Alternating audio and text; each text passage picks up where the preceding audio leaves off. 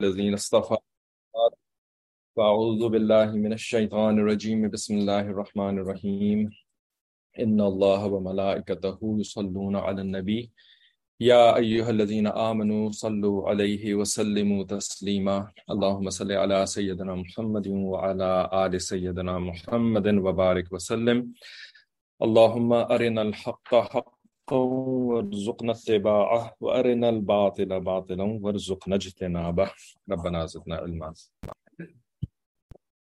سب سے پہلے تو میرے خیال میں تھوڑی سی جگہ آگے بن سکتی ہے.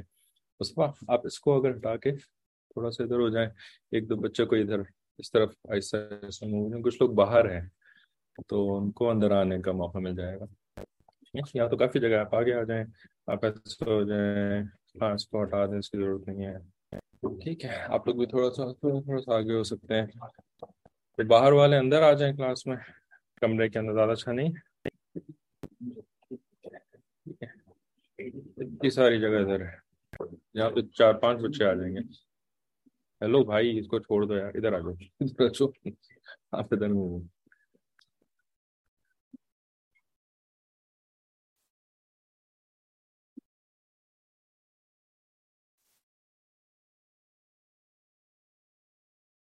اچھا, تو سیرت النبی صلی اللہ علیہ وآلہ وسلم کی کلاس میں ہم آخری ٹاپک جو پڑھ رہے تھے وہ کیا تھا؟ کون بتایا؟ جی محمد. 8 ہجری شروع ہو گئی تھی. ہاں چلیں, آپ نے تاریخ کا بتا دیا. واقعہ ہم کیا پڑھ رہے تھے جی؟ کس کے؟ فتح کے واقعات شروع ہونے والے تھے. اچھا سائم, آپ بھی کچھ کہہ رہے تھے؟ یہ کہہ رہے تھے فتح کے واقعات شروع ہونے والے تھے. اچھا چلیں.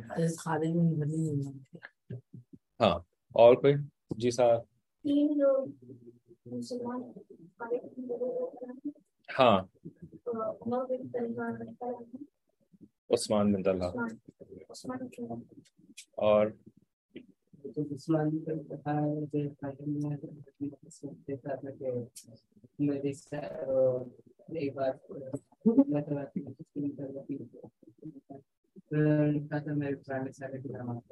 کنہوں نے کہا تھا؟ غزوہ موتا شروع ہونے والی تھی, ابھی شروع نہیں کری تھی. تو جو واقعہ ہم نے پڑھا تھا پچھلی کلاس کے اندر, وہ جیسے یہاں آن لائن بھی انہوں نے بتایا کہ خالد بن ولید رضی اللہ تعالی عنہ برنگز اسلام اور embraces اسلام. ٹھیک ہے, سب کو خالد بن ولید رضی اللہ عنہ کا نام یاد ہے, جبکہ ساتھ نے جو ہے وہ باقی نام بھی بتائے. عثمان بن طلحہ رضی اللہ عنہ کا نام بھی لکھا ہوا ہے, اور عمر ابن عاص رضی اللہ تعالی عنہ. ٹھیک ہے نا, یہ عمر ابن عاص رضی اللہ تعالی عنہ بھی ایک بہت بڑے پلر بنے پھر اسلام کے. ٹھیک ہے, اور خالد بن ولید رضی اللہ عنہ تو پھر سب جانتے ہیں ماشاءاللہ, سیف اللہ.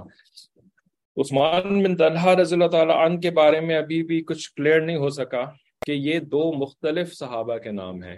اپیرنٹلی ایسے ہی لگتا ہے کہ یہ 2 مختلف صحابہ ہیں, ایک یہ والے جو کہ ابھی مسلمان ہوئے ان دونوں کے ساتھ, اور ایک وہ والے جو کہ فتح مکہ کے وقت مسلمان ہوئے, جن کے پاس کعبۃ اللہ کی چابی تھی, اور انہی کی فیملی کے اندر چابی آج بھی چل رہی ہے, بنو شیبہ اس خاندان کو کہتے ہیں.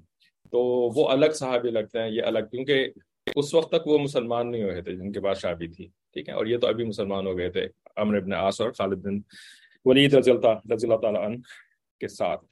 تو اس پہ ہم نے آپ کو ایک پتہ کی بات بھی بتائی تھی, ایک بہت ہی امپورٹنٹ پوائنٹ جو کہ آج کل کے حالات سے بھی بہت زیادہ ریلیٹڈ ہے. وہ کسی کو یاد ہے؟ کسی کو یاد؟ آج کل ہمارا کیا حال ہے مسلمانوں کا؟ بہت ہی ہماری فرسٹ پریورٹی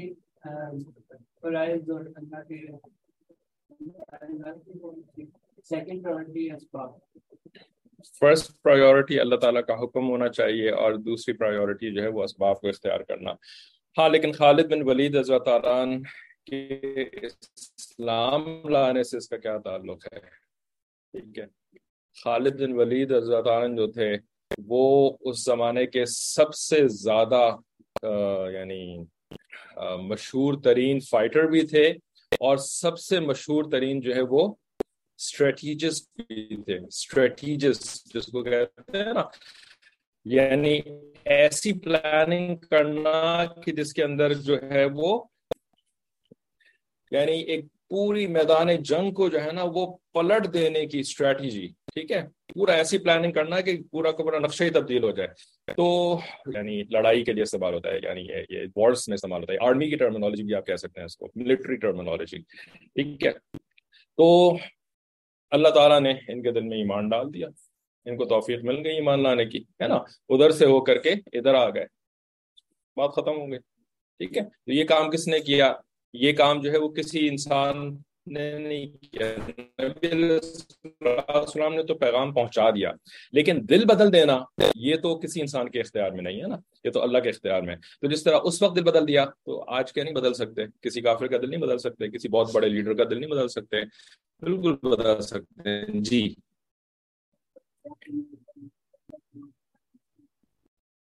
خندق میں جو مرا تھا, خندق میں جو کافر مرا تھا, کون ہے وہ تھا ان کا پہلوان جو تھا, وہ تو نہیں, اس کو اسٹریٹجسٹ نہیں کہا جائے گا, اس کو پلانر نہیں کہا جائے گا. وہ ایک پہلوان تھا, ٹھیک ہے نا, ریسلر تھا, بہت ہی طاقتور قسم کا انسان تھا. اور وہ ریسلنگ کے اندر جو ہے نا وہ 100 لوگوں کو شکست دے دیتا تھا. ٹھیک ہے, کہتے تھے 1000 لوگوں کو بھی وہ ہرا سکتا ہے. ٹھیک ہے, لیکن خالد بن ولید رضی اللہ عنہ جو تھے یہ بالکل الگ قسم کی چیز تھے. ٹھیک ہے نا, تو ایک تو یہ سورڈ فائٹنگ میں بھی, لیکن سورڈ فائٹنگ میں اور لوگ بھی بہت بڑے زبردست تھے, ایک سے ایک صحابہ تھے سورڈ فائٹرز. ٹھیک ہے, احد میں ہم نے کن کا پڑھا تھا جن کو نبی علیہ السلام نے اپنی سورڈ دی تھی؟ ابو دجانہ رضی اللہ تعالیٰ عنہ, ہے نا. کیا زبردست قسم کے سورڈ فائٹر تھے. نبی علیہ السلام نے ان کو چھڑی دی تھی, وہ چھڑی جو ہے وہ سورڈ بن گئی تھی اس کے بعد. ٹھیک ہے, تو یہ خالی سورڈ فائٹنگ والے نہیں تھے, سورڈ فائٹنگ والے اور بھی تھے. یہ جو تھے نا بڑے زبردست قسم کے پلانر اور عاقل اور بڑے سمجھدار قسم کے انسان تھے جی. حمزہ رضی اللہ تعالیٰ عنہ جو تھے وہ کیا تھے, ان کی کیا خاص بات تھی بتائیں؟ 2 تلواروں سے لڑتے تھے. علی رضی اللہ عنہ بھی 2 تلواروں سے لڑتے تھے. ٹھیک ہے, حمزہ رضی اللہ عنہ کی خاص بات یہ تھی کہ وہ جو تھے نا وہ بہادر تھے. ٹھیک ہے نا, وہ بہادر تھے, وہ کسی سے نہیں ڈرتے تھے, وہ کسی سچویشن سے نہیں ڈرتے تھے. ہی ڈڈ ناٹ کیئر, ہے نا, کہ کون کیا سوچ رہا ہے, کون کیا کرے گا, میں بیٹر اور میرے سامنے تمہاری کوئی حیثیت نہیں ہے. ٹھیک ہے, اس طرح کے تھے حمزہ رضی اللہ تعالیٰ عنہ. خالد رضی اللہ تعالیٰ عنہ جو تھے وہ ایسے نہیں تھے. ٹھیک ہے, خالد رضی اللہ عنہ کی ایک اسپیشلٹی تھی, تھوڑے سے آپ اور بڑے ہو جائیں گے تو آپ کو زیادہ سمجھ میں آئے گی انشاءاللہ. جی آپ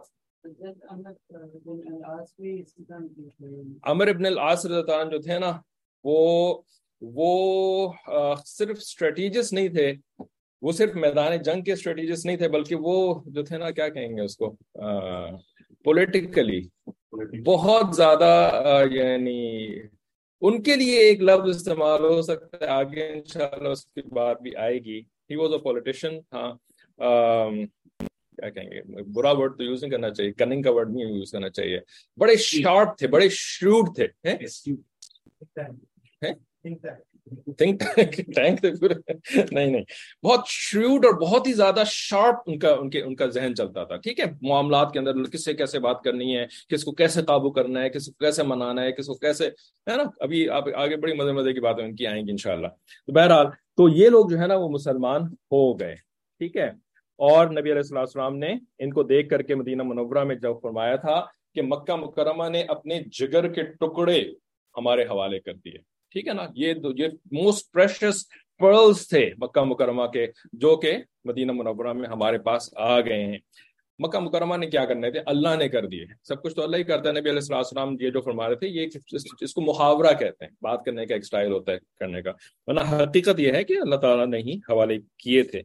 ٹھیک ہے, تو اس کے بعد جو ہے نا جو ایک بڑا امپورٹنٹ اور بہت بڑا ایک واقعہ آتا ہے, اس کو کہتے ہیں غزوہ موتہ بھی کہتے ہیں, لیکن اس کو جنگ موتہ بھی آپ کہہ سکتے ہیں, کیونکہ نبی علیہ السلام بذات خود اس کے اندر موجود نہیں تھے. ٹھیک ہے, لیکن علماء نے اس کو بھی غزوہ موتہ کے نام سے لکھا ہے اپنی کتابوں کے اندر.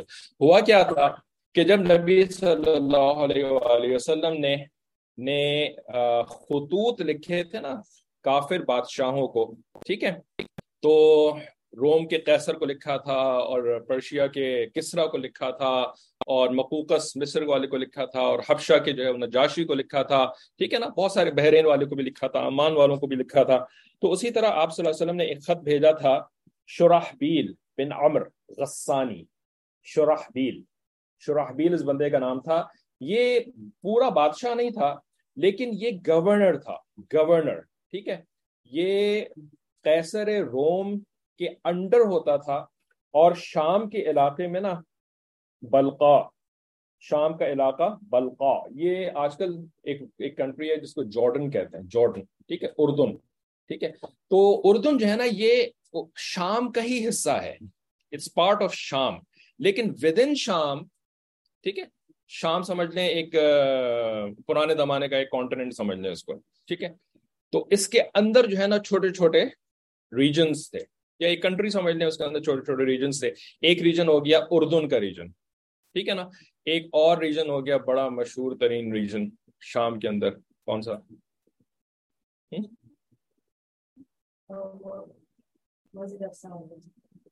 کیا کہتے ہیں؟ فلسطین، ٹھیک ہے. یہ فلسطین بھی جو ہے نا یہ شام ہی کا حصہ ہے، ٹھیک ہے. اردن بھی شام کا حصہ ہے، اور باقی اور بھی آرمینیا یا کیا تھا وہ اوپر تھوڑا سا ٹرکی کی طرف. تو خیر اور بھی چھوٹے چھوٹے حصے تھے اس کے. تو یہ جو بلقا کا علاقہ تھا نا یہ جارڈن، اردن کے اندر تھا، ٹھیک ہے. تو اس کا جو گورنر تھا شرحبیل بن عمر غسانی، ٹھیک ہے، یرحمک اللہ. تو اس کو نبی علیہ السلام نے ایک خط بھیجا، کس کے ہاتھوں؟ حارث بن عمیر رضی اللہ تعالی عنہ، صحابی کے ہاتھوں، حارث بن عمیر رضی اللہ تعالی عنہ، ٹھیک ہے. تو شرحبیل جو تھا نا یہ اس نے بہت برا کام کیا. اس نے کیا کیا کہ حارث رضی اللہ تعالی عنہ کو اس نے پکڑوایا اپنے لوگوں سے، اور ان کو بہت سختی سے جو ہے نا وہ بندوایا رسیوں سے یا چین سے، اور ان کو شہید کر دیا، ٹھیک ہے. اب حارث رضی اللہ تعالیٰ جو تھے نا یہ کیا تھے؟ یہ میسنجر تھے، یہ سفیر تھے، جس کو ایمبیسڈر بھی کہتے ہیں، ٹھیک ہے. ایمبیسڈر کو قتل کر دینا یہ کہتے ہیں نا انٹرنیشنل لا کے خلاف ہے، ٹھیک ہے. آج کل بھی کہتے ہیں جی یہ تو انٹرنیشنل لا کے خلاف بات ہے، آپ سویلینز کو نہیں مار سکتے، آپ بچوں کو نہیں مار سکتے. آج بھی انہوں نے لاز تو بنائی ہوئی ہے، فالو والو کوئی نہیں کرتے، لیکن بنائی ہوئی ہیں، ٹھیک ہے، یونائٹڈ نیشنز کے لاز وغیرہ.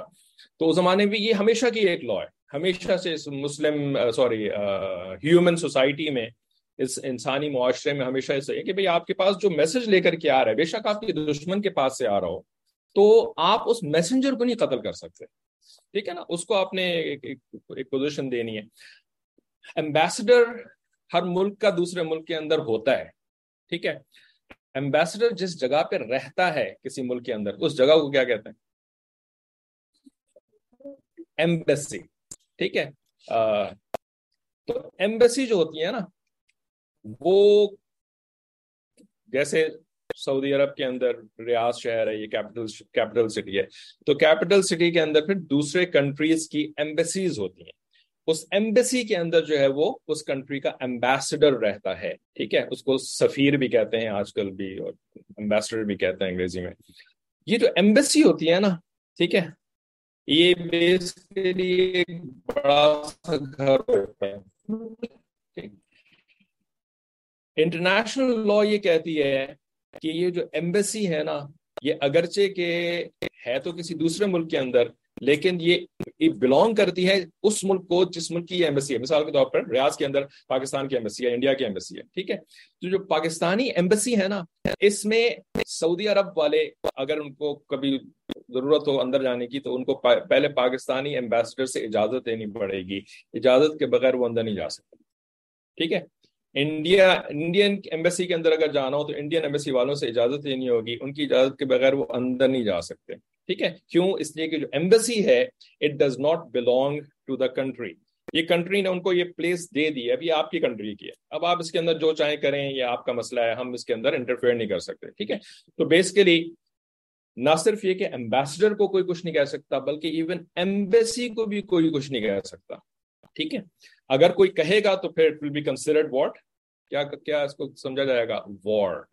اس کو ایک اعلان جنگ سمجھا جائے گا کہ وہ آپ نے ہماری ایمبیسی کے اوپر حملہ کر دیا، آپ نے ہمارے ایمبیسڈر کو جو ہے وہ مار دیا، ٹھیک ہے. تو ان لوگوں نے جو ہے یہی والا کام کیا کہ ایمبیسڈر کو ہی جو ہے وہ شہید کر دیا.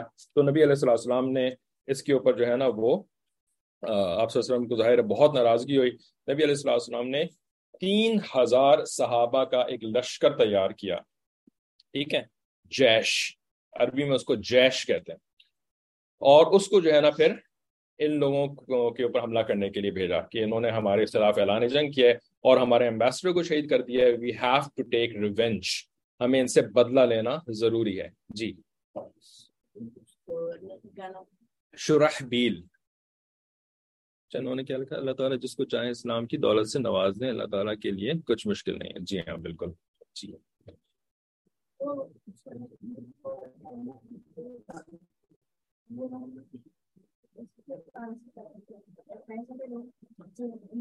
ہاں, قیصر روم کے انڈر تھا. ٹھیک ہے, یعنی یہ خود بادشاہ نہیں تھا بلکہ بادشاہ کا ریپرزینٹیٹو یا گورنر تھا. ٹھیک ہے.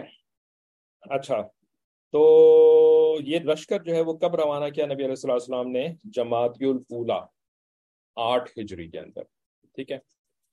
اچھا, اور بھی چیز کہنا چاہ رہے تھے, بولے. یہ گورنر نے جو صحابی کو شہید کیا تھا یہ بادشاہ کے حکم سے کیا تھا یا بادشاہ نہیں, بادشاہ کے حکم سے تو نہیں کیا تھا. ٹھیک ہے, اس نے اپنے طور پہ جو ہے نا وہ یہ کام کر دیا تھا. اچھا, اب یہ جو لشکر روانہ کیا نا, یہ بڑا عجیب قسم کا معاملہ تھا یہ. ٹھیک ہے, اس لشکر میں نبی علیہ السلام نے حضرت زید بن حارثہ رضی اللہ تعالیٰ عنہ کو امیر بنایا, امیر لشکر. ٹھیک ہے, زید بن حارثہ رضی اللہ تعالیٰ عنہ کون تھے؟ ان کے بارے میں کچھ بتائیں, جس کو جو پتا ہے.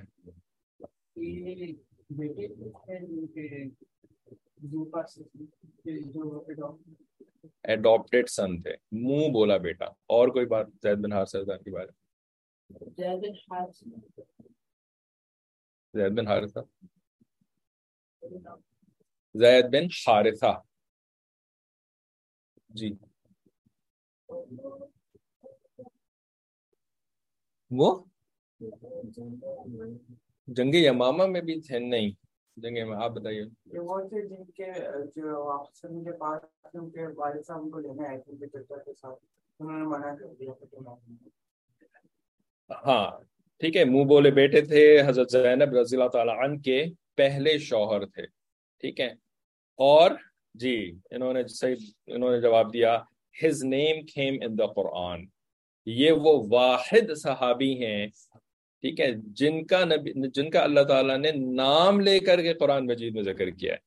باقی کسی صحابی کا نام قرآن مجید میں نہیں ہے, حتیٰ کہ ابو بکر صدیق رضی اللہ تعالیٰ عنہ کا نام نہیں ہے, عمر فاروق رضی اللہ عنہ کا نام نہیں ہے. ٹھیک ہے نا, کسی صحابیہ کا بھی نام نہیں ہے, صرف اور صرف ان ایک صحابی کا نام ہے. اور کون سی صورت میں ہے؟ سورہ احزاب کے اندر ہے. ٹھیک ہے, لمبا قصہ ہے ان کا, لیکن بہرحال نبی علیہ السلام کے منہ بولے بیٹے تھے اور بہت چہیتے تھے. کہتے ہیں نا, بہت ہی لاڈلا, بہت ہی چہیتا. انہوں نے اپنے والد, اپنے چچا, اپنے پورے قبیلے کو چھوڑ کر کے نبی علیہ السلام کو پریفر کیا تھا. حالانکہ ان کے سامنے آپشن تھا کہ یہ اپنے والد کے ساتھ واپس جا سکتے تھے. ٹھیک ہے, لیکن انہوں نے جو ہے نا وہ ڈیسائیڈ کیا کہ میں نبی علیہ السلام کے ساتھ رہوں گا. آ کے آپ صلی اللہ علیہ وسلم کی گود میں بیٹھ گئے. ٹھیک ہے, حالانکہ نبی صلی اللہ علیہ وسلم نے کہا تھا کہ تمہاری مرضی ہے, تم جانا چاہو تو چلے جاؤ, میرے پاس رہنا چاہو تو رہ جاؤ. ٹھیک ہے, تو زید بن حارثہ رضی اللہ عنہ جو تھے, انہی کے بیٹے بھی تھے بڑے مشہور صحابی. بہت چھوٹے سے تھے لیکن تھے بہت مشہور, آج کل بھی بہت مشہور, اسامہ بن زید رضی اللہ تعالیٰ عنہ. ٹھیک ہے, وہ انہی کے بیٹے تھے زید بن حارثہ کے. ٹھیک ہے, تو ان کو جو ہے وہ امیر لشکر بنا تو دیا, لیکن اس غزوے کے اندر یا اس جنگ کے اندر نبی علیہ السلام نے ایک بڑی عجیب بات فرمائی جو کہ پہلے کبھی بھی نہیں کہی تھی. ٹھیک ہے, آپ صلی اللہ علیہ وسلم نے ان کو رخصت کرنے سے پہلے کہا کہ اگر زید شہید ہو جائیں, ٹھیک ہے, تو لشکر کے امیر حضرت جعفر طیار رضی اللہ تعالیٰ عنہ. جعفر اس زمانے میں اس وقت طیار نام نہیں پڑا تھا, اس وقت کیا نام تھا؟ جعفر بن ابی طالب رضی اللہ تعالیٰ عنہ. ٹھیک ہے, تو جعفر بن ابی طالب کو جھنڈا دے دینا, یعنی امیر جو ہوتا تھا نا اس کو جھنڈا دیا جاتا تھا کہ بھئی آپ اس کو لے کر کے چلیں گے, یو آر دی لیڈر. تو جھنڈا جو ہے نا وہ جعفر بن ابی طالب کو ملے گا. ٹھیک ہے, اگر جعفر بھی شہید کر دیے جائیں تو یہ جھنڈا یعنی امارت لشکر کی یہ ملے گی حضرت عبداللہ بن رواحہ رضی اللہ تعالیٰ عنہ کو. ٹھیک ہے, عبداللہ بن رواحہ رضی اللہ تعالیٰ عنہ. اس کے بعد نبی علیہ الصلوۃ والسلام نے مزید کچھ نہیں فرمایا. ٹھیک ہے, اور ان کو چھوڑنے کے لیے نبی علیہ الصلوۃ والسلام مدینہ منورہ سے باہر مسلمانوں کے ساتھ چل کر کے آئے. ٹھیک ہے, ان لوگوں کو سی آف کرنے کے لیے باقاعدہ. جی ہاں, تو پھر اپنے مسلمانوں میں سے تم سلیکٹ کر, کسی کو سلیکٹ کر لینا. ٹھیک ہے, چوتھے کا نام نہیں ارشاد فرمایا نبی علیہ الصلوۃ والسلام نے. ٹھیک ہے, یہ بڑی امپورٹنٹ بات ہے, چوتھے کا نام ارشاد نہیں فرمایا. اچھا, تو اس وجہ سے جو ہے نا, کیونکہ آپ صلی اللہ علیہ وسلم نے پہلے سے 3 امیر لشکر کا نام بتا دیا تھا.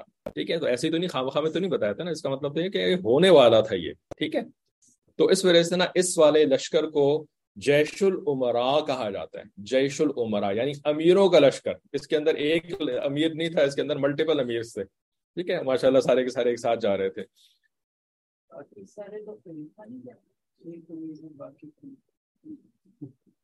آپ پہلے امیر کے خلیفہ کہنا چاہیں کہہ دیں, لیکن بہرحال جب امیر بن گئے تو بن گئے. ٹھیک ہے, اچھا, خلیفہ جو ہے وہ اس وقت کہا جاتا ہے جب پہلا موجود ہو, جب اصل موجود ہو.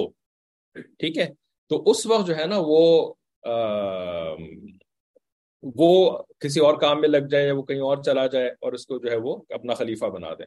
لیکن جب پہلا دنیا سے ہی چلا جائے تو پھر جو اس کا ریپرزینٹیٹو ہوتا ہے ان کو خلیفہ نہیں کہا جاتا. ٹھیک ہے نا, ٹھیک ہے, وہ خلیفہ تو ہیں, لیکن اب یہ امیر بن گیا نا, خود سے یہ شیخ بن گیا, خود سے یہ امیر بن گیا. ٹھیک ہے, تو بہرحال اب یہ لشکر جو ہے وہ روانہ ہوا. نبی علیہ الصلوۃ والسلام سی آف کرنے کے لیے آئے, اور سفید جھنڈا دیا تھا حضرت زید بن حارثہ رضی اللہ تعالیٰ عنہ کو. اچھا, زید بن حارثہ رضی اللہ عنہ کو نبی علیہ الصلوۃ والسلام نے یہ بھی فرمایا کہ جب تم لوگ جانا نا, تو راستے میں اس جگہ سے گزرنا جہاں پر کہ حارث بن عمرو رضی اللہ عنہ جو ہے وہ شہید کیے گئے تھے. ٹھیک ہے, اور وہاں جا کر کے تم لوگوں کو اسلام کی دعوت دینا. اگر وہ اس دعوت کو قبول کر لیں تو پھر ٹھیک ہے, ورنہ پھر اللہ تعالیٰ سے مدد مانگنا اور مدد کی درخواست کر کے وہاں کے لوگوں سے جہاد و قتال کرنا.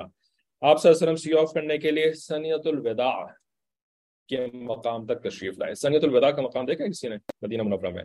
ٹھیک ہے, اگر آپ ریاض سے ڈرائیو کر کے مدینہ منورہ داخل ہوں, تو جس ہائی وے سے آپ داخل ہوتے ہیں نا مدینہ منورہ, تو وہاں پر آپ کو لیفٹ سائڈ کے اوپر مسجد قباء نظر آتی ہے, بڑی سی مسجد, اسلام کی پہلی مسجد. ٹھیک ہے, مسجد قباء سے تھوڑا سا آپ مزید اگر آپ مسجد نبوی کی طرف تھوڑا سا اور سفر کریں, تو وہاں پہ ایک میدان سا ہے. لوگ بتاتے ہیں وہاں پر کہ یہ وہ جگہ ہے کہ جہاں پر مدینہ منورہ کی بچیوں نے کھڑے ہو کر کے نبی علیہ السلام کا استقبال کیا تھا, اور یہ والی نعت پڑھی تھی, طلع البدر علینا.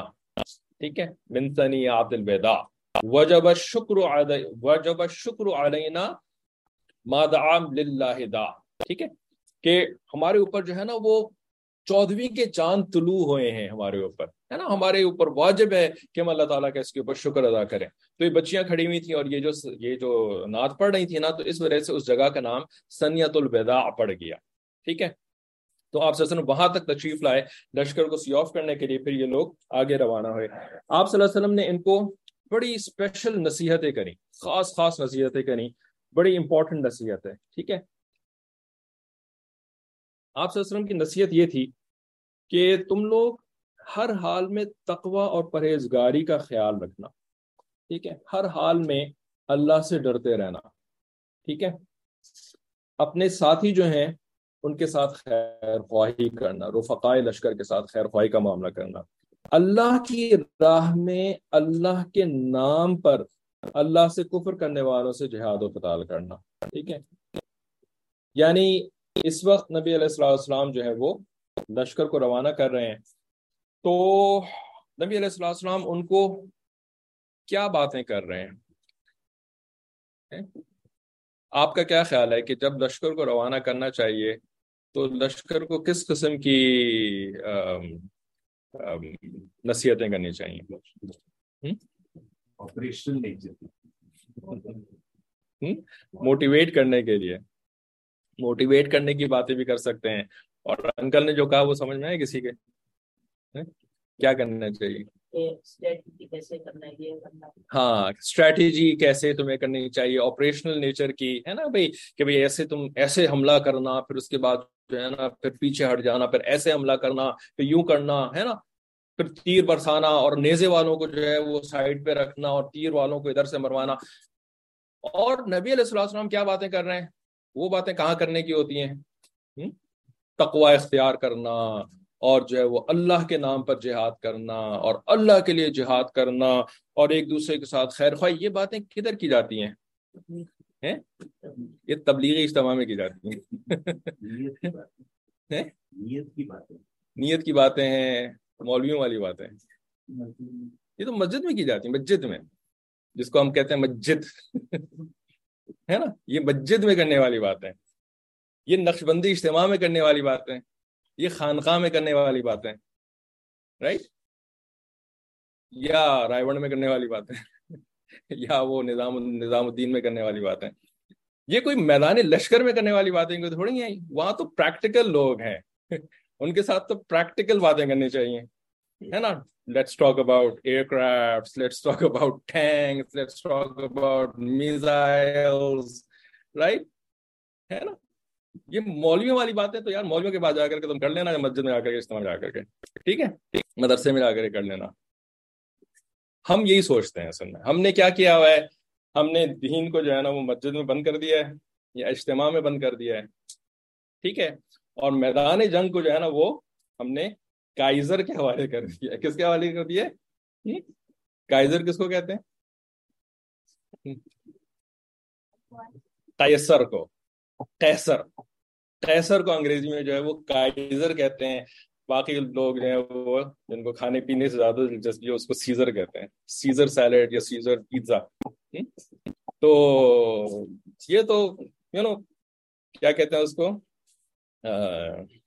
give to Kaiser what is Kaiser's and give to Pope what is Pope's، ہے نا.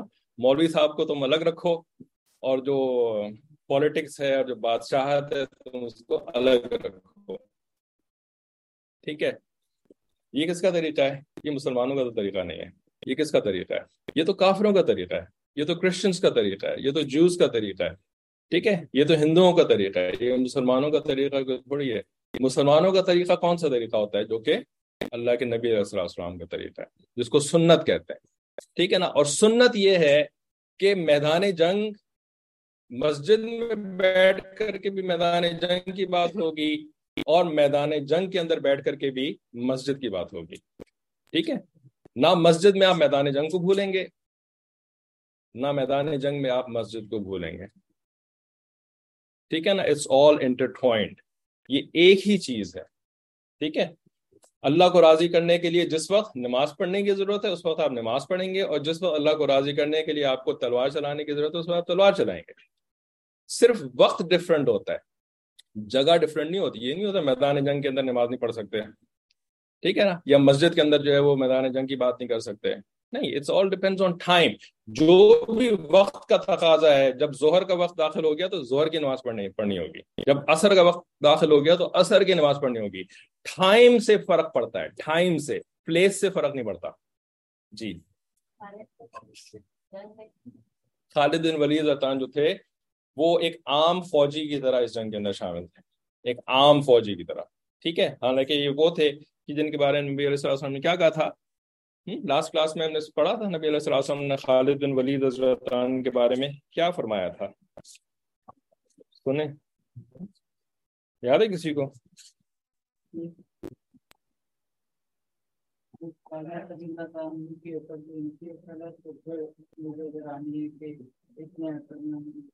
اور کیا فرمایا تھا؟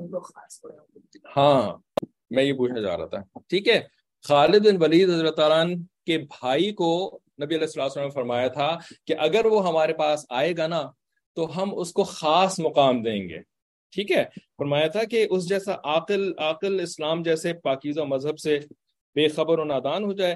فرمایا کہ اگر خالد مسلمانوں کے ساتھ مل کر دین حق کی مدد کرتا اور اہل باطل کا مقابلہ کرتا تو یہ اس کے لیے بہتر ہوتا، اور ہم اس کو دوسروں پر مقدم رکھتے. ہم اس کو دوسروں پر مقدم رکھتے. یہاں پہ کیا کون مقدم ہے؟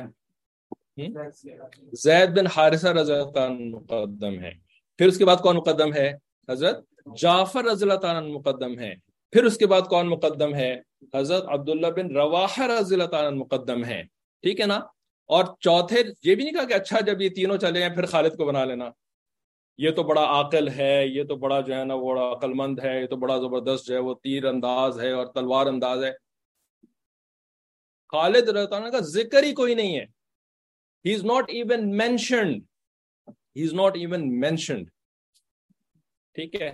وجہ کیا ہوگی اس کی اگر سوچیں، اس کی کیا وجہ؟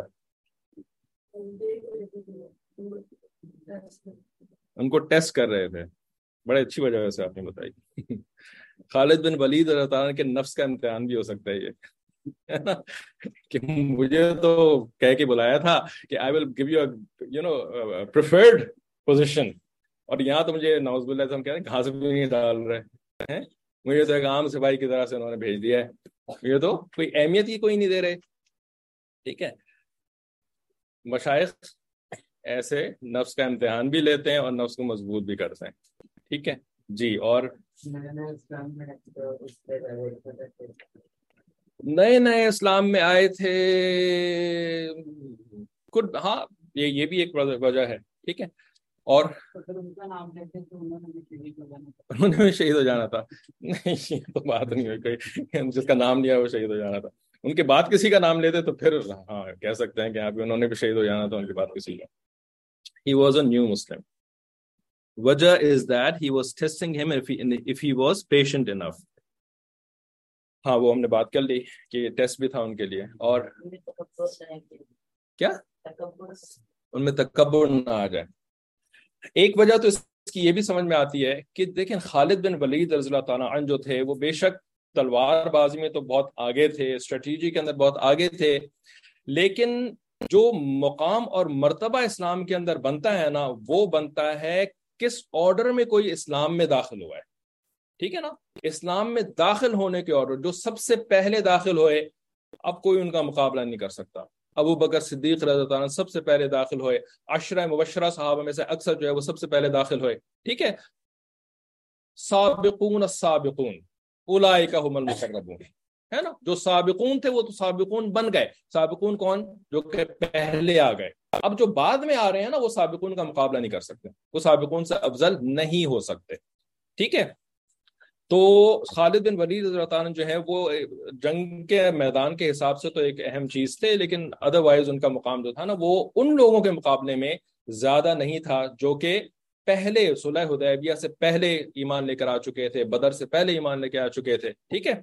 آگے ایک واقعہ بھی آتا ہے اس طرح کا کہ خالد بن حضرت عبداللہ بن مسعود رضی اللہ عنہ والا واقعہ. یہ کس کا واقعہ تھا؟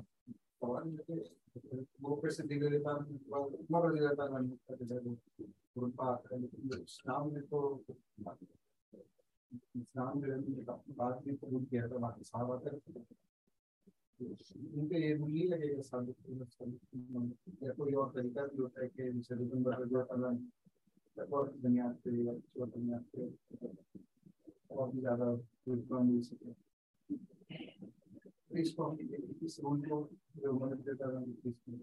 عمر رضی اللہ عنہ کے کیس کے اندر اس رول پہلی بات یہ کہ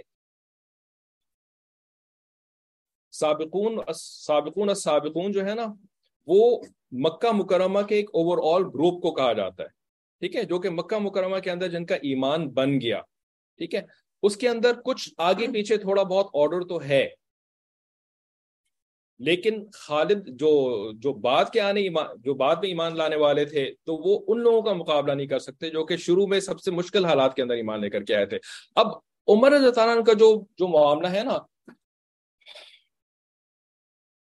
اس کے اندر کافی ساری اور بھی تفصیلات ہیں عمر رضی اللہ عنہ کی. ٹھیک ہے نا. عمر رضی اللہ عنہ یعنی ایکسیپشنز کہہ سکتے ہیں لیکن ضروری نہیں ہے کہ وہ ایکسیپشن ہو. ٹھیک ہے. ایکسیپشن کہہ دینا ویسے بڑا ہوتا ہے جب ہمارے پاس کوئی ایکسپلینیشن نہیں ہو سکتا ایکسیپشن. ٹھیک ہے. ہو سکتا ہے ایکسیپشن بھی ہو سکتی ہے. ٹھیک ہے.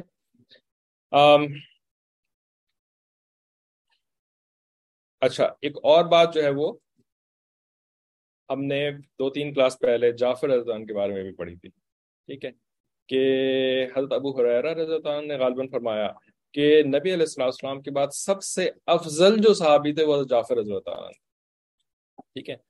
تو ابو بکر صدیق رضی اللہ عنہ کہاں گئے، عمر فاروق رضی اللہ عنہ کہاں گئے، باقی سب کہاں گئے، ٹھیک ہے.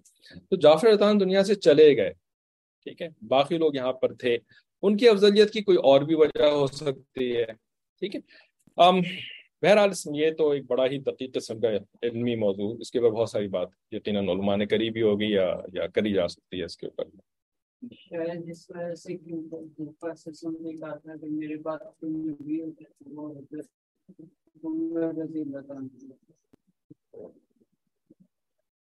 نبی علیہ السلام کے کوئی اسپیسیفک، جب آپ صلی اللہ علیہ وسلم نے کسی بات کو اسپیسیفائی کر دیا تو اس سے تو افضلیت کنفرم ہو گئی نا، ٹھیک ہے.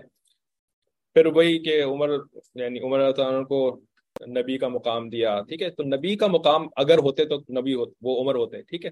لیکن ابو بکر صدیق رضی اللہ عنہ جو تھے ان کا ایک الگ ہی مرتبہ تھا. ان کی جو تھی وہ ہمارے مشائخ فرماتے ہیں کہ جی ان کی نبی علیہ السلام کے ساتھ کوئی جدائی تھی ہی نہیں، وہ نسبت اتحادی تھی، ٹھیک ہے. تو نبی علیہ السلام نے فرمایا کہ میرے بعد اگر کوئی نبی ہوتا تو بات تو پھر عمر رضی اللہ عنہ مانتے ہیں. نبی علیہ یہ ابو بکر صدیق رضی اللہ عنہ جو تھے وہ تو بالکل متحد تھے نبی علیہ السلام کے ساتھ، ٹھیک ہے. حضرت قاسم نانوتوی رحمۃ اللہ علیہ یا یعقوب نانوتوی رحمۃ اللہ علیہ نے یہ والی ایکسپلینیشن دی ہے. بہرحال تو یعنی افضلیت کی بہت دقیق اس کے اندر جو ہے نا وہ ریزنز بنتی ہیں. لیکن السابقون السابقون اولئک هم المقربون، یہ تو قرآن مجید کا فیصلہ ہے نا. اب سابقون میں سے ایگزیکٹلی اس منٹ پہلے کوئی ایمان لے کر کے آیا اور اس منٹ کے بعد کوئی دوسرا ایمان لے کر کے آیا تو اس طرح سے سبقت ہو رہی ہے، یا اوور آل ایک سچویشنل سبقت ہو رہی ہے. کبھی سچویشن ایسی تھی کہ جس کے اندر کے ایمان لے کر کے آنا جو ہے وہ انتہائی مشکل کام تھا. بعد میں تو پھر بہت سارے لوگ ایمان لینا. اس کے اوپر ایک خالد بن ولید رضی اللہ عنہ کے اوپر تو ایک باقاعدہ حدیث بھی ہے کہ انہوں نے، وہی میرے ذہن میں بھی نہیں آ رہی تھی، کہ کسی صحابی کو غالباً عبداللہ بن مسعود رضی اللہ عنہ کو یا کسی اور کو جو ہے وہ کچھ کہا تھا، کوئی ایسی ناگوار سی بات کہی تھی. تو نبی علیہ السلام نے جواب دیا خالد یعنی اگر بعد میں ایمان لانے والے نا احد کے پہاڑ کے برابر بھی سونا لے کر کے آ جائے نا تو اس کی اتنی ویلیو نہیں ہوگی. اگر پہلے ایمان لانے والے ایک کھجور کے برابر بھی لے کر کے آ جائے نا، وہ بعد کے آنے والوں کا احد پہاڑ برابر سونا بھی اللہ کے راستے میں دے دینے کے برابری نہیں کر سکتا. یہ بھی ایک ایکسپلینیشن ہو سکتی ہے کہ سابقون ایز اے گروپ جو ہے وہ باقیوں سے بہتر ہیں، اور پھر ودن سابقون جو ہے وہ شاید تقویٰ کے اعتبار سے ڈفرینس ہو جائے گا. ودن سابقون پھر ہاں یہ بھی ایک کہہ سکتے ہیں بالکل. اب یہ بڑی مشکل بچوں کے لیول سے اوپر والی کلاس بن گئی ہے ایک دم سے. ان کا ایمان ٹیسٹ کر رہے تھے سب، صرف اونچا مقام حاصل کرنے کے لیے اسلام قبول کیا ہے یا پھر اصل اسلام قبول کیا ہے. اسلام ٹیسٹ کر رہے تھے. اچھا ایک اور بھی اس کی ایکسپلینیشن آتی ہے ذہن میں، ٹھیک ہے. وہ کیا ہے کہ یہ جو صحابہ تھے نا، جعفر طیار رضی اللہ عنہ اور عبداللہ بن رواحہ رضی اللہ تعالیٰ عنہ، ٹھیک ہے، اور زید بن حارثہ رضی اللہ تعالیٰ عنہ، ٹھیک ہے، یہ لوگ جو ہے نا یہ لائک ملٹری اسٹرینتھ کے حساب سے یا ملٹری اسٹریٹجی کے حساب سے یہ نارمل درجے کے لوگ تھے، ٹھیک ہے نا. یہ نارمل درجے کے لوگ تھے. یہ ان کی اسٹرینتھ کیا تھی؟ ان کی اسٹرینتھ جو تھی وہ کوئی ملٹری اسٹریٹجی نہیں تھی. ان کی اسٹرینتھ جو تھی وہ کوئی یعنی تلوار بازی اور گھوڑے پہ بھاگ کر کے سوار ہو جانا یہ سب نہیں تھا. ان کی اسٹرینتھ کیا تھی؟ ٹھیک ہے، ان کی اسٹرینتھ پیور ایمان، ٹھیک ہے نا، روحانیت جس کو کہتے ہیں، پیور روحانیت. اسباب نارمل سے بس جس کو کہتے ہیں علامتی اسباب تھے. ہاں تلوار چلانا آتی تھی، گھوڑا چلانا آتا تھا، لڑنا آتا تھا، وہ تو سب کو ہی آتا تھا اس زمانے میں، ٹھیک ہے نا. ان کی کوئی وجہ مشہوری ایسی نہیں تھی. یہ بڑے زبردست قسم کے تیر انداز تھے، بڑے زبردست قسم کے نیزہ والے تھے اور یہ بڑے ایسے تھے، ٹھیک ہے. خالد بن ولید رضی اللہ عنہ جو تھے ان کے اندر ایک ایکسٹرا چیز کیا تھی؟ ایمان تو ان کے اندر تھا، صحابیت تو ان کے اندر تھی، لیکن ان کے اندر مادی درجے کی ایک کوالٹی تھی جو کہ انہی کے اندر تھی، جو کہ کسی اور کے اندر اتنی نہیں تھی. ٹھیک ہے. تو نبی علیہ الصلوۃ والسلام کی یہاں پریفرنس کس چیز کو دی جاتی تھی؟ مادی طاقت کو، میٹیریلسٹک، ٹھیک ہے نا، اس کو زیادہ پریفر کیا جاتا تھا یا روحانیت کو زیادہ پریفر کیا جاتا تھا؟ ٹھیک ہے نا. آبویسلی نبی علیہ الصلوۃ والسلام کے یہاں روحانیت کا زیادہ بڑا درجہ تھا. ٹھیک ہے. تو نبی علیہ الصلوۃ والسلام جو ہیں وہ ایک طرح سے دیکھا جائے تو خالد بن ولید رضی اللہ تعالی عنہ کی جو میٹیریل کیپیبلٹیز تھی نا، ان کو کیا کر رہے تھے؟ کوئی لفظ انگریزی میں کہتے ہیں اس کو ڈاؤن پلے کر رہے تھے. ڈاؤن پلے کر رہے تھے، اس کو بہت ایگزیجریٹ کر کے، بہت بڑا بنا کر کے نہیں بیان کر رہے تھے. ٹھیک ہے نا. یہی کام نبی علیہ الصلوۃ والسلام نے بھی کیا، اور یہی کام آپ صلی اللہ علیہ وسلم کے خلیفہ نے بھی کیا. حضرت عمر رضی اللہ تعالیٰ نے بھی ایگزیکٹلی یہی کام کیا تھا. وہ بعد میں انشاءاللہ کبھی پڑھیں گے. یہاں پر ایک اور بھی واقعہ، ایک اور بھی بات آتی ہے اس سے متعلق. جی سوال کرنے والا تھا کہ حضرت ابو بکر رضی اللہ عنہ کا جتنا اچھا خلافت میں ٹائم تھا، انہوں نے حضرت خالد رضی اللہ عنہ کو جب جنگوں میں جو تھے امیر بنایا ہے. لیکن جیسے ہی حضرت عمر رضی اللہ عنہ کا ٹائم آیا، انہوں نے حضرت خالد رضی اللہ عنہ کو ایک طرح سے وہ کر کے دن سے کو تقریباً میں آگے چڑھا دیتے، انہیں وہ بنا دیا. نہیں ایسا نہیں ہے. ابو بکر صدیق رضی اللہ تعالیٰ عنہ نے جب مسلمہ کذاب سے لڑنے کے لیے پہلا لشکر روانہ کیا تھا، تو کس کو روانہ کیا تھا؟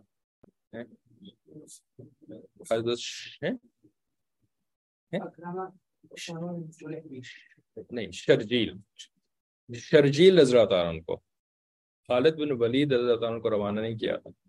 ٹھیک ہے نا. حالانکہ اچھا، امریکہ میں آپ کو پتا ہے امریکن جو ہے نا، ان کے پاس جو ملٹری ہے، اس ملٹری میں سب سے زیادہ جو اسٹرانگ اور سب سے زیادہ ویل پریپیئرڈ چیز ہوتی ہے، اس کو کیا کہتے ہیں؟ ایک ان کی ایک ڈویژن ہے سمجھ لیں ملٹری کی، اس کو کہتے ہیں میرینز کہتے ہیں ان کو. ٹھیک ہے. تو امریکن جب کبھی بھی کہیں پہ اٹیک کرتے ہیں نا، وہاں پہ میرینز کو آگے رکھتے ہیں سب سے پہلے، کہ بھائی میرینز ہی سارا کام کر لیں گے، ضرورت ہی نہیں پڑے گی کسی اور کی.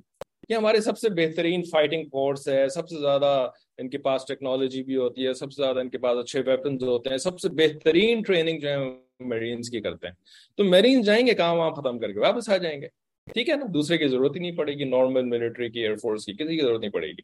میرینز کے پاس جو ہے وہ ایئر فورس بھی ہوتی ہے، ان کے پاس نیوی بھی ہوتی ہے، مطلب وہ بھی پاور ہوتی ہے، سب کچھ ہوتا ہے. سیلز، وہ ان کی نیوی کو کہتے ہیں، سیلز کو، مطلب جو میرینز کی نیوی فارم ہوتی ہے. تو بظاہر تو ایسا لگتا ہے نا کہ جب خالد ہیں تو کسی اور کی کیا ضرورت ہے؟ Khalid will go and do the job, ہے نا. خالد تو اللہ کے تلوار ہیں، اور ان سے بہتر تلوار بازی تو کسی کو نہیں آتی، اور وہ اسٹریٹجیز بھی زبردست ہیں. جائیں گے، مار وار کے ختم کر کے واپس آ جائیں گے، کوئی ضرورت ہی کوئی نہیں کسی دوسرے کو بھیجنے کی.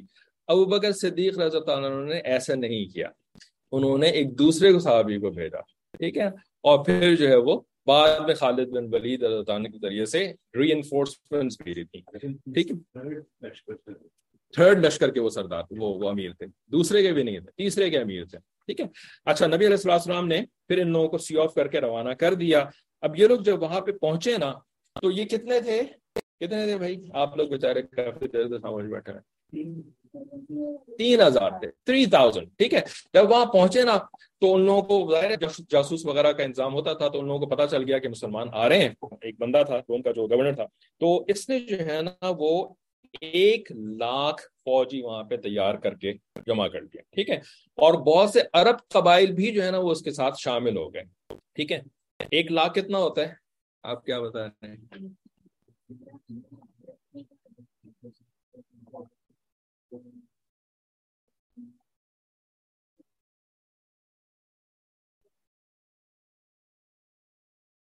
آپ کی آواز ہی نہیں ہے.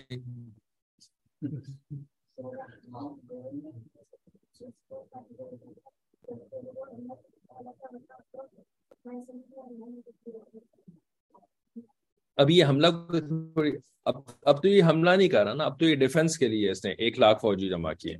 ٹھیک ہے نا, اس وقت اس نے منع کر دیا تھا, لیکن ابھی تو مسلمانوں کا لشکر آ رہا تھا لڑنے کے لیے, تو اس نے 100,000, مسلمان کتنے تھے 3,000, اور یہ کتنے تھے 100,000 لشکر تیار کر کے رکھ لیا تھا. ٹھیک ہے جی.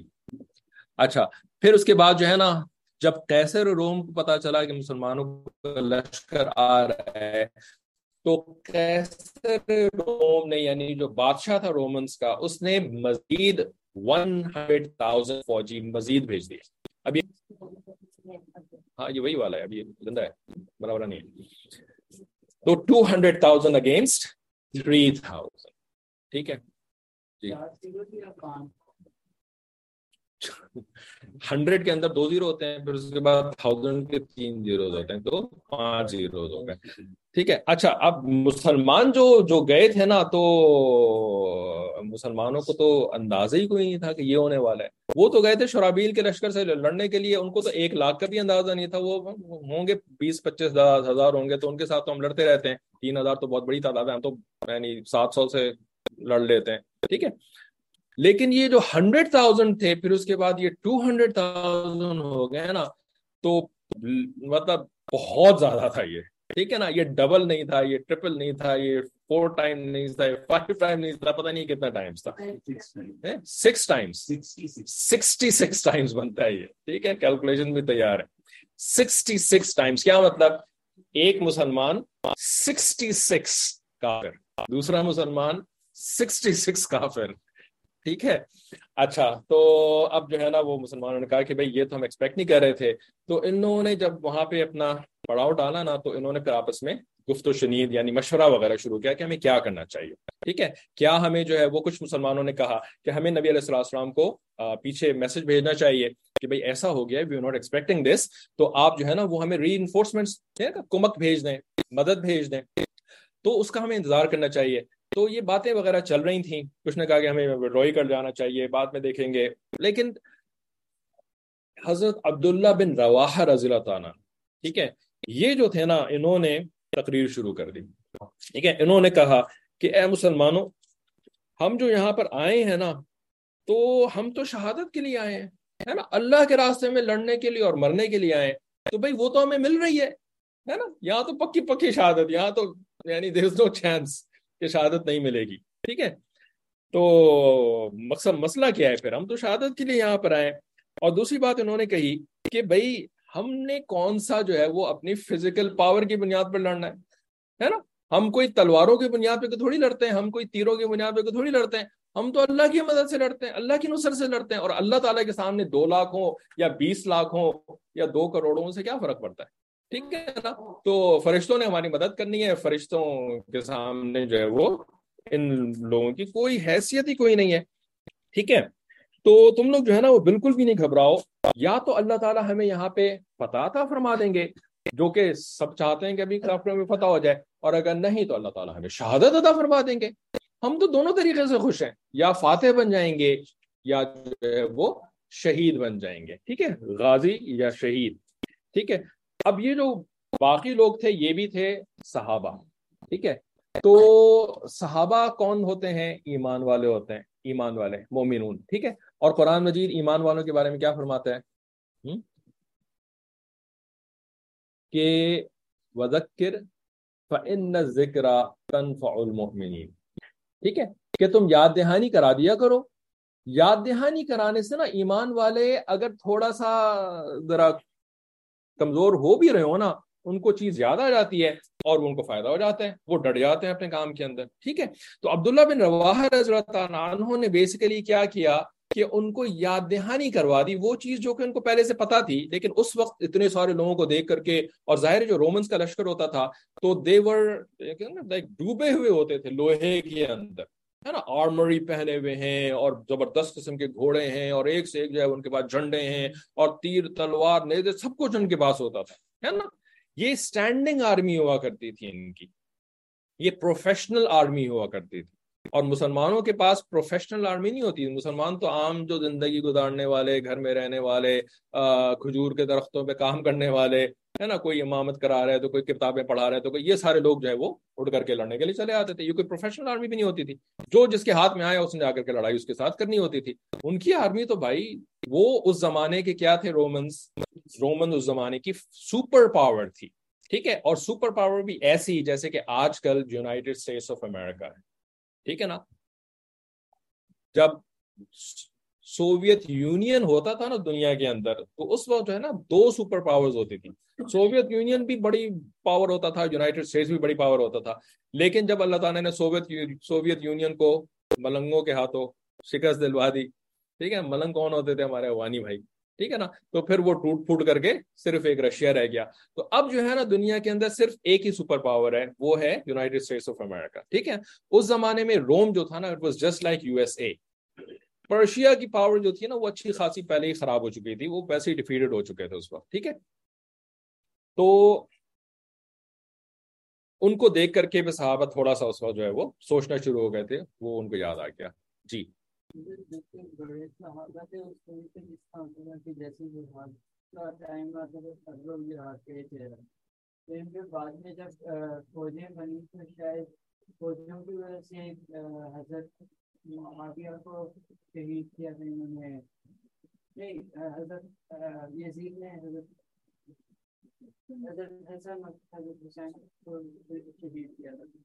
تو ہم یہ کہہ سکتے ہیں کہ فوج رکھنا ٹھیک نہیں ہے, اور جب جہاد کا ٹائم پوری عوام کو فوج نہیں, مسلمانوں میں اسٹینڈنگ آرمی جو ہے نا یہ حضرت عمر رضی اللہ تعالیٰ عنہ نے شروع کروائی تھی. ٹھیک ہے, اور عمر رضی اللہ تعالیٰ عنہ جو تھے وہ خلفائے راشدین میں سے تھے. انہوں نے جو کام کیا ہے وہ سنت ہے, سنت و خلفائے راشدین. نبی علیہ الصلوۃ والسلام ہے نا کہ میری سنت کی اتباع کرنا ہے اور خلفائے راشدین کی سنت کی اتباع کرنا. تو اس وجہ سے جو اسٹینڈنگ آرمی ہے ہم اس کے خلاف بات نہیں کر سکتے. ہاں, وہ سچویشن الگ ہوتی ہے کہ جب اسٹینڈنگ آرمی کافی نہیں ہوتی کافروں سے لڑنے کے لیے, تو اس وقت عوام کے اوپر بھی جہاد فرض ہو جاتا ہے. ٹھیک ہے نا, لیکن جب تک ایسا نہ ہو تو اس وقت اسٹینڈنگ آرمی سے ہی کام لیا جائے گا. تو یہ کوئی واقعات کی بنیاد پر آپ فیصلے نہیں کر سکتے. اس کے اندر تو نہیں تھے.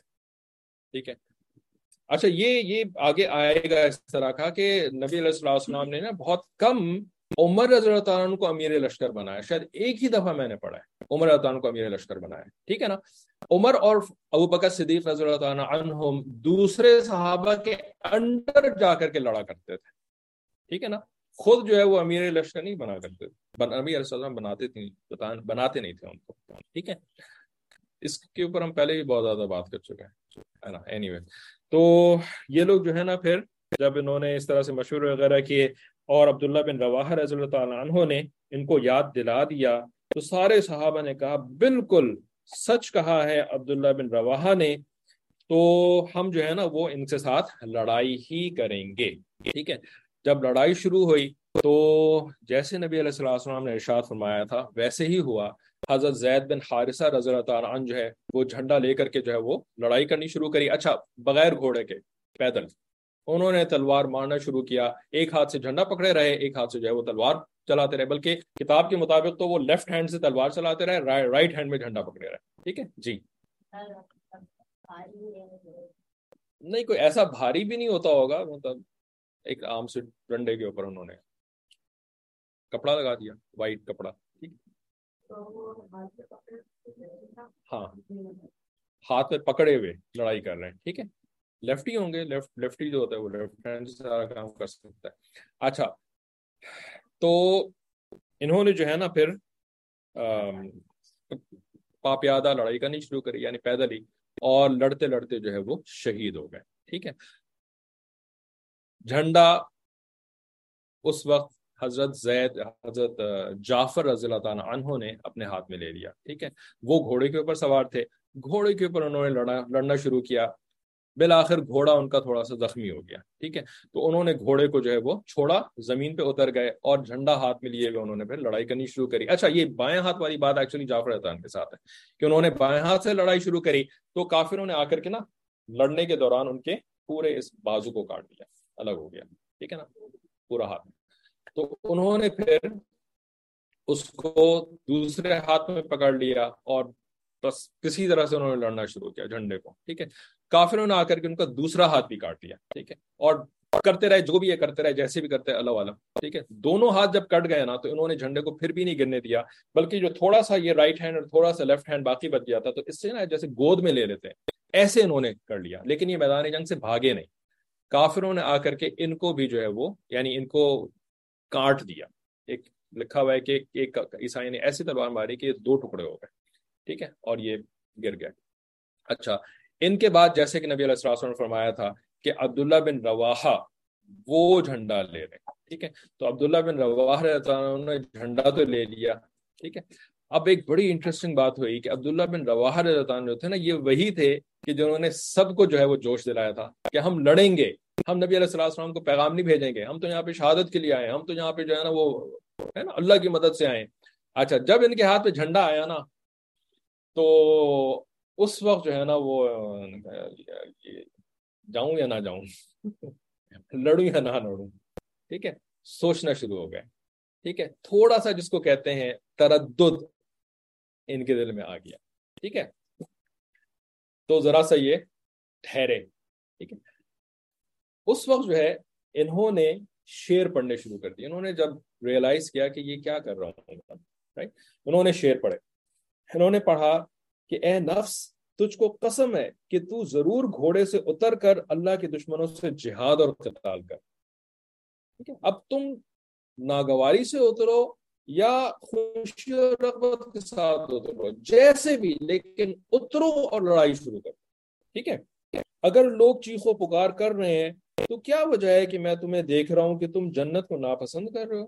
یعنی یہ اپنے نفس سے نا, جو اندر چھوٹا سا ایک ہوتا ہے چھپا ہوا نفس, تو اس کو مخاطب ہو کر کے کہنا شروع ہو گئے کہ تم کیا کر رہے ہو, تم کو تو جنت ملنے والی ہے, تم دوسرے لوگوں کو انسپائر کر رہے تھے جنت کے لیے, اور تم خود جو ہے وہ سوچ رہے ہو اس کے بارے میں کہ آگے بڑھو کہ نہ بڑھو. ٹھیک ہے, جب انہوں نے یہ شعر پڑھے نا تو اس کے بعد جو ہے بالکل کلیئر ہو گئے اور آگے بڑھے, اور انہوں نے جو ہے وہ پھر وہی فائٹنگ شروع کری دوسرے صحابہ کی طرح سے, اور کرتے کرتے بالآخر یہ بھی شہید ہو گئے.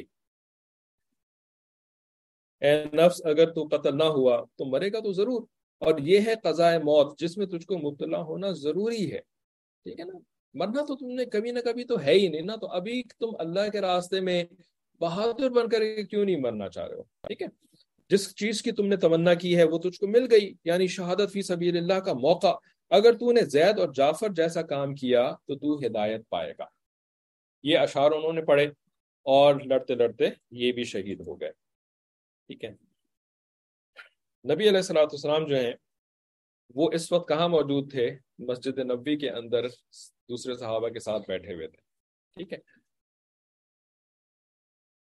آپ صلی اللہ علیہ وسلم صحابہ کے ساتھ بیٹھے ہوئے, ایک دم سے نبی علیہ الصلوۃ والسلام نے کہنا شروع کیا کہ لڑائی شروع ہو چکی ہے اور زید کے ہاتھوں میں جھنڈا آیا, زید لڑتے لڑتے شہید ہو گیا.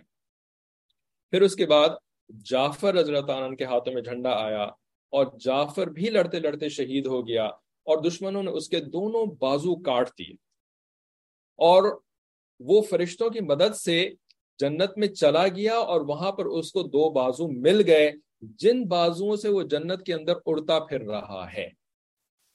ٹھیک ہے, نبی علیہ السلام نے جعفر رضی اللہ عنہ کے بارے میں یہ ساری ڈیٹیل بھی بتائی. ٹھیک ہے, کہ وہ 2 بازوؤں کے ساتھ وہاں پہنچ گئے اور اڑتے پھر رہے. تو اس وجہ سے نا صحابہ نے جب سنا تو صحابہ نے ان کو Jafar Tayyar, Jafar the aircraft, Jafar the plane, Tayyar طیارہ. ٹھیک ہے, تو جعفر اڑنے والا ان کا لقب بن گیا. اور ایک اور بھی جعفر ذوالجناحین, جعفر ذوالجناحین, جعفر 2 بازوؤں والا, جنت کے 2 بازو جعفر کو مل گئے جو کہ اڑنے والے بازو تھے. ٹھیک ہے, پھر نبی علیہ السلام خاموش ہو گئے. ٹھیک ہے, آپ صلی اللہ علیہ وسلم خاموش ہو گئے اور تھوڑی دیر تک خاموش رہے, لیکن آپ صلی اللہ علیہ وسلم کی آنکھوں سے جو ہے نا وہ آنسو بہ رہے تھے. کیوں بہ رہے ہوں گے آنکھوں سے آنسو؟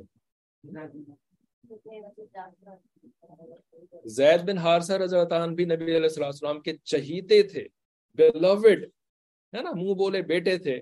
اور جعفر رضی اللہ عنہ نبی علیہ السلام کے اتنے محبوب تھے کہ آپ صلی اللہ علیہ وسلم نے فرمایا تھا کہ مجھے سمجھ میں نہیں آ رہا کہ مجھے خیبر کے فتح ہونے کی زیادہ خوشی ہے کہ جعفر کے آنے کی زیادہ خوشی ہے. ٹھیک ہے نا، اور یہ دونوں کے دونوں جو ہے وہ دنیا سے چلے گئے. ٹھیک ہے، تو یہ ایک انسان کی طبیعت کے اندر اللہ تعالیٰ نے بنایا ہے کہ اس کو غم ہوتا ہے، اگرچہ کہ ان سے زیادہ تو کسی کو اس بات کا یقین نہیں تھا. نبی علیہ الصلوۃ والسلام سے زیادہ کس کو یقین ہوگا کہ ہم نے ملنا ہے جا کر کے جنت میں، ہے نا، مرنے کے بعد ہم سب نے ملنا ہے عالم برزخ کے اندر ہی، جنت تو بعد میں آئے گی، عالم برزخ کے اندر ہی ہم نے ملنا ہے. لیکن جب کوئی ایسا قریبی، ایسا عزیز جو ہے وہ دنیا سے جا رہا ہوتا ہے نا، تو پھر بھی دکھ ہو رہا ہوتا ہے. اور نبی علیہ الصلوۃ والسلام کو بھی دکھ ہو رہا تھا. جیسے بیٹے کی وفات کے اوپر بھی نبی علیہ الصلوۃ والسلام آنسوؤں سے روئے تھے، اور یہاں پر بھی آنسوؤں سے رو رہے تھے. جی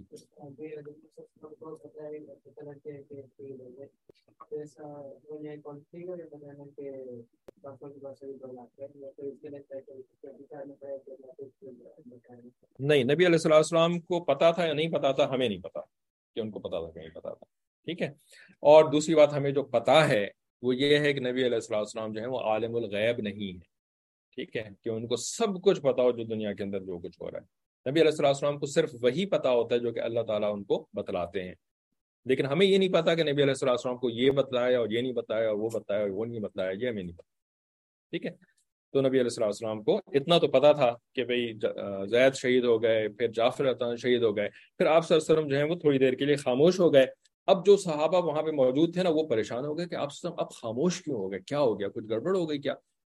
سب کو پتا تھا کہ جعفر رضی اللہ عنہ کے بعد عبداللہ بن رواحہ رضی اللہ عنہ کے بعد جھنڈا آنا تھا، ہے نا، اور یہ بھی اندازہ ہو گیا تھا کہ انہوں نے بھی شہید ہونا. لیکن نبی علیہ الصلوۃ والسلام کا ذکر کیوں نہیں کر رہے؟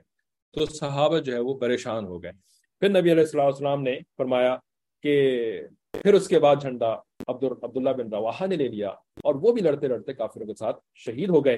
اور یہ تینوں کی تینوں، ان کو میں دیکھ رہا ہوں کہ یہ جنت میں اٹھا لیے گئے اور تحت زریں پر متمکن ہیں، یعنی یہ بیٹھے ہوئے ہیں جنت کے تخت کے اوپر. ٹھیک ہے، تخت زریں کے اوپر، سونے کے تخت کے اوپر بیٹھے ہوئے. لیکن میں نے عبداللہ بن رواحہ کا تخت کچھ ہلتے ہوئے دیکھا ہے. ٹھیک ہے، فرمایا کہ میں نے عبداللہ بن رواحہ کا جو تخت ہے اس کو تھوڑا سا ہلتے ہوئے دیکھا.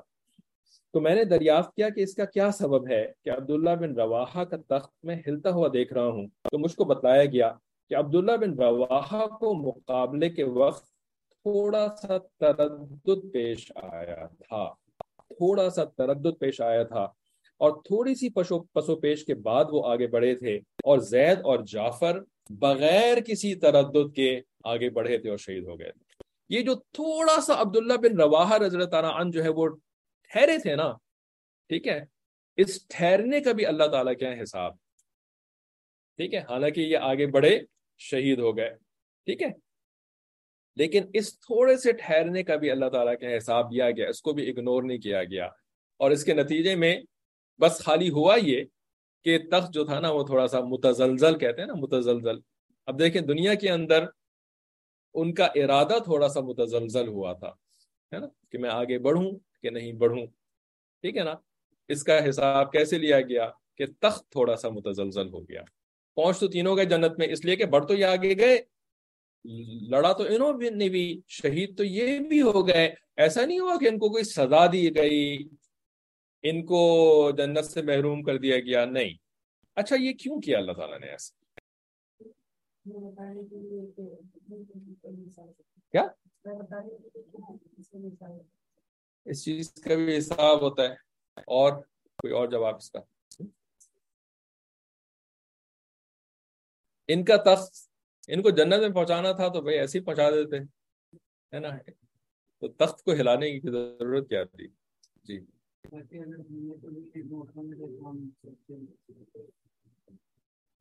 تو ہم جو ہے وہ سوچے سمجھے بغیر ہم جو ہے وہ آگے بڑھ جائیں گے.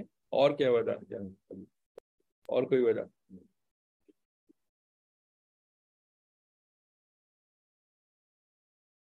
What about Zaid and Jafar رضی اللہ تعالیٰ عنہ؟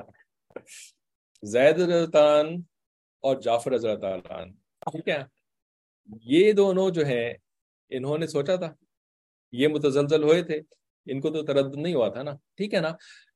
تو چونکہ ان کو تو بالکل تردد نہیں ہوا تھا، یہ تو بالکل متزلزل نہیں ہوئے تھے، تو اللہ تعالیٰ نے ان کو جو ہے وہ جنت میں پہنچا دیا بغیر کسی تردد کے، بغیر کسی ہلتے ہوئے تخت کے.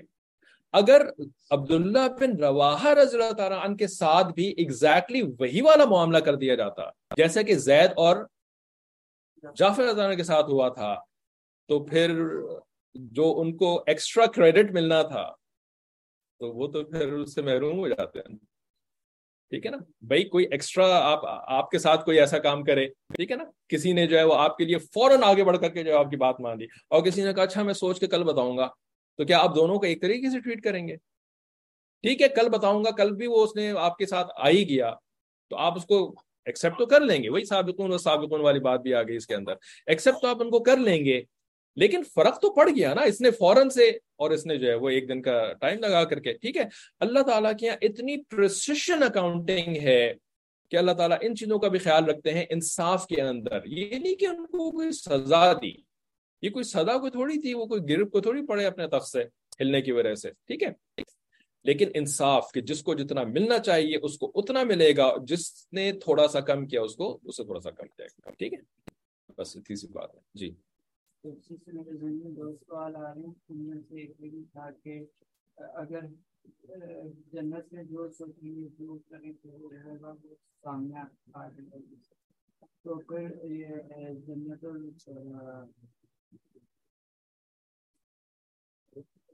الفردوس کا اتنا بڑا مقام ہے، تو اس میں کیا چیز باقی جنتوں میں لمیٹڈ ہوگی جو اس میں نہیں ہوگی؟ کیا ان میں ڈفرینس ہے جنت میں جو سوچیں؟